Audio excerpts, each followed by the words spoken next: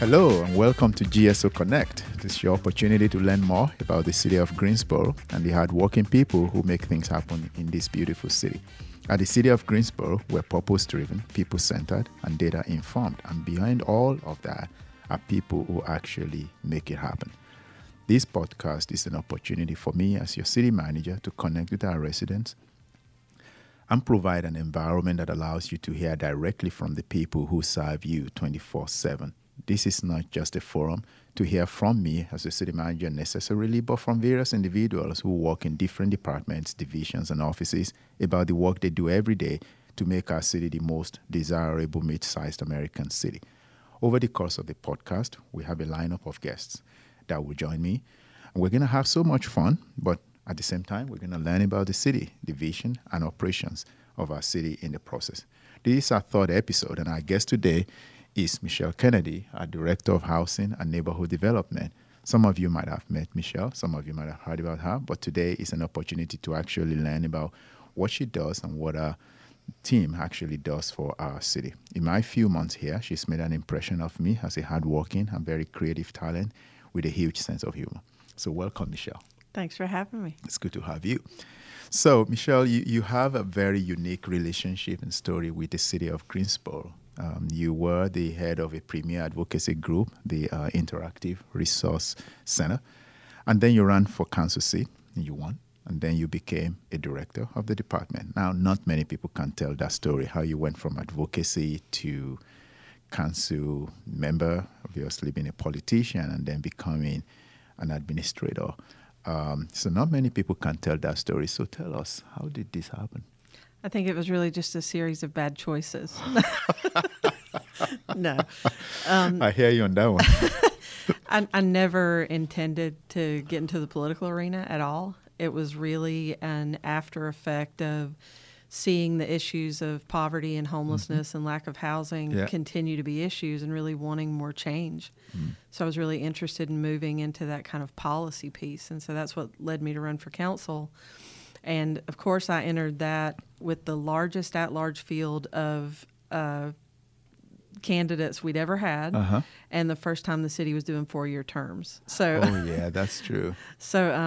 But I spent just shy of 4 years on council, and the reality for me is, while I recognize the huge value and importance of those policy-level decisions, I think I'm just built to be somebody who's in the work and in the community that I'm working with. Roll up your sleeves type of thing. Yeah. And so moving into that administrative role within housing and neighborhood development allows a little bit of both. And so it's a really good spot for me. It's a good fit. It's interesting, though, because then what this does is that on one hand, you've worked in the community for an advocacy group, and then you worked for the community as their elected representative. And now you are serving the community, so to speak, as a department head. And IRC, the Interactive Resource Center, let's talk about them briefly, where you were. It's a hub and an opportunity to help support, really a supportive group for our homeless community. And that's so needed, maybe more so than ever before. So talk about your role there and how that has actually shaped your thinking, not just as a council member previously, but now as a staff member. Sure. You know, it's funny, I was living in Los Angeles, living in South Central and doing work around housing. And I had joked to somebody that there were a couple of organizations I would move home to lead, and the IRC was one of them. And pretty quickly, their founding executive director announced her retirement. And so I came back, and I came into an organization that was really built on the voices of lived experience. The IRC was built from people experiencing homelessness, community leaders, elected officials, all coming together to figure out how to address the needs. And so that's kind of the core of that organization. I spent 8 years there really building from that and working to get the IRC to a place where they were professionalizing their services without losing their culture and their core of who they were. And it really does frame the way I do the work that I do now, because I would never dream of going into a community and telling them what they need. Yeah. I know all too well that you have to hear that from the people who live there. Their voices matter far more than mine. Yeah. So it's a really valuable tool in the both as a council member and in the position I have now. You used the phrase lived experience. That's, in other words, you're not really telling them something. It's really bringing about the experience that they go through on a day-to-day basis. How do we use this to actually help them, but also how then they can in turn help others, right? Mm-hmm. I'll talk a little bit about that. You know, we used to have conversations, and when I would try to explain to people what that meant when you talk about homelessness, the majority of our homeless community in Greensboro are working age black men. That's just the truth. Yeah. And I used to say, you know, I'm going to be a lot of things in my life, but what I'm never going to be is a working age black man. Yeah. And I can't, that's not my perspective. It's not my life. Yeah. It isn't happening to me. And so I need them to frame and shape what they're feeling, what they're experiencing, what they really see as important to drive the work. It's really easy, I think, particularly the higher you get in any professional capacity, to think that you know more than the folks on the ground. That's and true. I think it's a huge mistake. It is. So, Yeah, you know, I tell people, and I think I've mentioned this to you before, that you probably have the most challenging job in the city right now. Well, as the city manager, people except for yours, say that maybe I do, but at this point in time, you've got a very challenging job.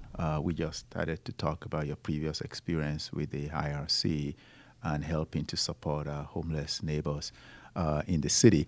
But you've got a tough job to navigate, from policy to regulations to compliance, and just a whole lot of things. So tell us what a day in the life of Michelle Kennedy and her team, what that really looks like, and how do you respond, you know, on a day-to-day basis to some of these things that really require immediate responses?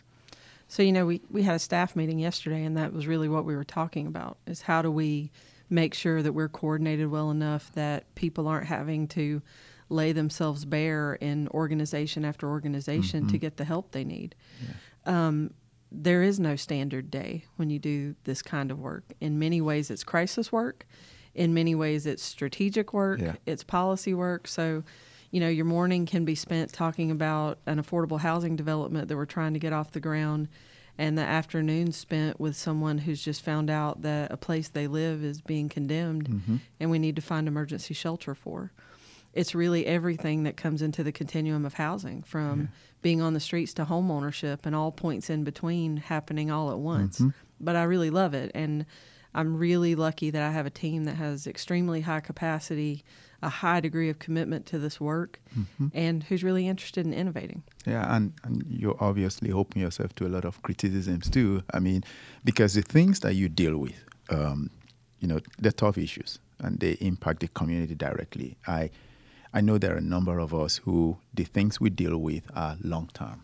I mean, people can wait for a plan to be adopted and then gradually implement. But when it comes to, you just mentioned it, crisis, comes to evictions or someone dealing with homelessness, we talked about that, or there are code violations. So we talk about white flag, which, you know, I'd like to talk a little bit more about that, nuisance and abatement. These are things that can't wait. And these are things that you may not necessarily even please everyone in terms of your response. So tell us how you navigate some of these things and how you make an impact in some of these areas. So I really believe in data-driven decisions. And in the work that we do, there's a really robust field of evidence-based best practices. So I have good guides, right, for this work. So it's not left to opinions, right? Like there are things that tell us what works and why. And then I also have the perspective of I've stood in a doctor's office and literally watched cockroaches be pulled out of the ear of a 3-year-old. Wow. I've stood at the IRC on a night that was, you know, in the teens and literally watched someone lose his toes from hypothermia. Wow. So it's the human part of it and it's the data part of it. It's the combination of those two things. And at the end of the day, the people that my staff and I, besides you and your staff, really owe something to are the residents of the city of Greensboro. And as long as we are laser focused on moving forward in best practices and in ways that are going to get us to the end goal of housing, which is a human right. Yes. then that's really the work for us. And it doesn't always make everybody happy. Yeah. And sometimes it's surprising how many people it makes angry at one time. But to me, as long as you have good data to back you up, good evidence for why you're making the decisions that you're making, you have to just stay the course, because when it's all said and done, it's not about me. It's really seeing that impact, visible impact. You touch people's lives in the community, whether it's someone who calls to report a violation or someone who calls to say that a property owner is going to evict them or has increased their rent. And these are emotional issues, and law enforcement can't handle all of this. And right. It takes a lot of patience, right? Yes. Commitment, compassion, and being understanding of that what this person is going through is something that we want to resolve, but we also don't want it to multiply. So, as a growing community, if we don't step in, these issues only multiply unless we do something. That's right. Yeah. So, Michelle, you talked about white flag. You talked about the fact that you've seen someone whose toe was cut off. We're gradually getting into the fall and winter period, and we're going to be moving into a colder weather. So how does our community respond to the needs of the homeless and people who are facing eviction during a colder weather? That's when we talk about white flag. So talk to us a little bit about that. It was really born in the fall of 2014. Okay. And it was at the time the director of neighborhood development, Jim Robinson, who's now our fire chief, and myself, who wrote our white flag plan. And we're really proud of the fact that in all these years, we haven't lost someone in the city of Greensboro to hypothermia because of the plan we put in place. That's great. It's not perfect. Yeah. It's not ideal, but the goal is to keep people alive during life-threatening conditions. And we've done a really good job of that with our partners in the community. We've never had a time where we had to turn someone away in that process. We've had partners who've been extremely nimble in creating additional space. And White Flag is not case management. It's not a program. It is a one night, it's too cold for you to be outside. Let's keep you alive till morning. That's good. And that's what that program's really about. And we've had a lot of success in the way that we've done it. Almost 10 years, and we haven't lost anyone. That's right. Knock on wood. Yes. We're hopeful that as we go into it, we're going to be able to meet more needs and really be able to address those as we go. So with you, since I came almost 7 months ago, you've gone through what a few directors have actually gone through as department head. You've been moved from one reporting responsibility to another. And in that process, we had an assistant city manager who left. But I'm impressed that you've been able to pivot quickly in that process. But that doesn't take away from the fact that it can be tough adjusting. So share with our audience and the number of employees who may be listening in, what does it look like for you as a department head whose reporting responsibility changes and yet you're still able to keep your focus? Yeah, moving from a council position to a department head position is a really interesting thing. Yeah. I tell people all the time I'm really happy to be on this side of the dais. But I'll go back again to something you talked about earlier. I spent most of my career in crisis work. So I'm never married to one thing permanently. I realize that things can shift quickly. Priorities can shift quickly. Needs can shift quickly. Yeah. So it really queued me up pretty well to be able to pivot and to flex as long as we're staying the course of kind of what our overarching goals and mission are.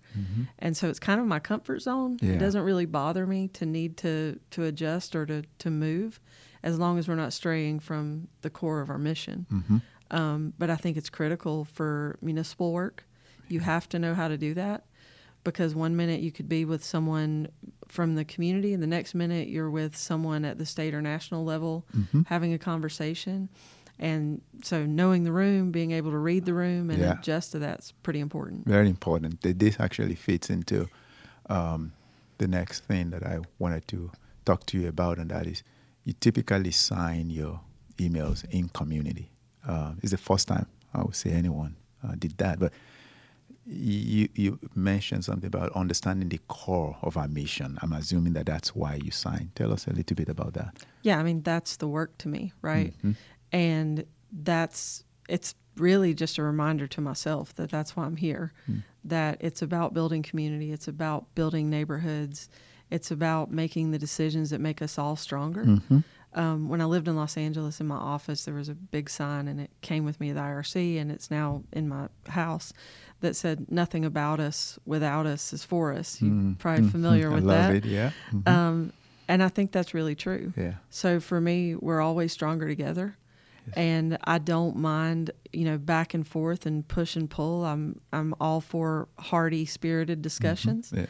Yeah. Because I think that's where innovation comes from. Mm-hmm. And the more people we have that are really engaged in building community, the more likely that what we're going to create is sustainable. Yeah. And it's what's really needed. It is, absolutely. And without it, we cannot achieve anything unless you have that spirit and that mindset. We are here for the community, therefore it's bigger than us. Right. It's about the people that we serve, and that we wake up every single day to hope that by the time we leave, we've made a difference in an individual's life. So finally, I'll put to you, this is what inquiring minds want to know.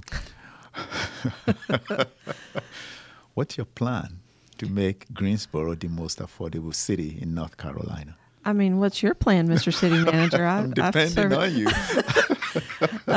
No, I think in all honesty, it's going to take a kitchen sink approach. It does. Right? It will, no doubt. The status quo isn't going to get us there. Mm-mm. It's time for innovation. It's time to look at new housing models that we haven't considered before, whether that's tiny houses, container houses, triplexes, models that we haven't had in Greensboro, co-housing, all sorts of things. But we've got to be willing to step out into that and try it and move away from what we are so accustomed to and so used to. And it's scary, right? Yeah. But at the end of the day, it's going to take all those things and more. We're watching, rental rates outpace income at a rate we've never seen. We're watching people who never in a million years imagined that they'd be facing eviction and homelessness, standing on the cusp of that with no housing options available to them. Yeah. So it's everything from, landlord incentives to try to keep housing affordable, to the creation of affordable rental units, to the creation of affordable home ownership units to get us there. It'll take all that work, and it's a big body of work. Yeah, it's going to take a lot of ideas, but a whole lot of people, resources, time, money, working through regulations. Some regulations, maybe they're even state mandated that we may not be able to do anything about, but we can work around them. So you're right.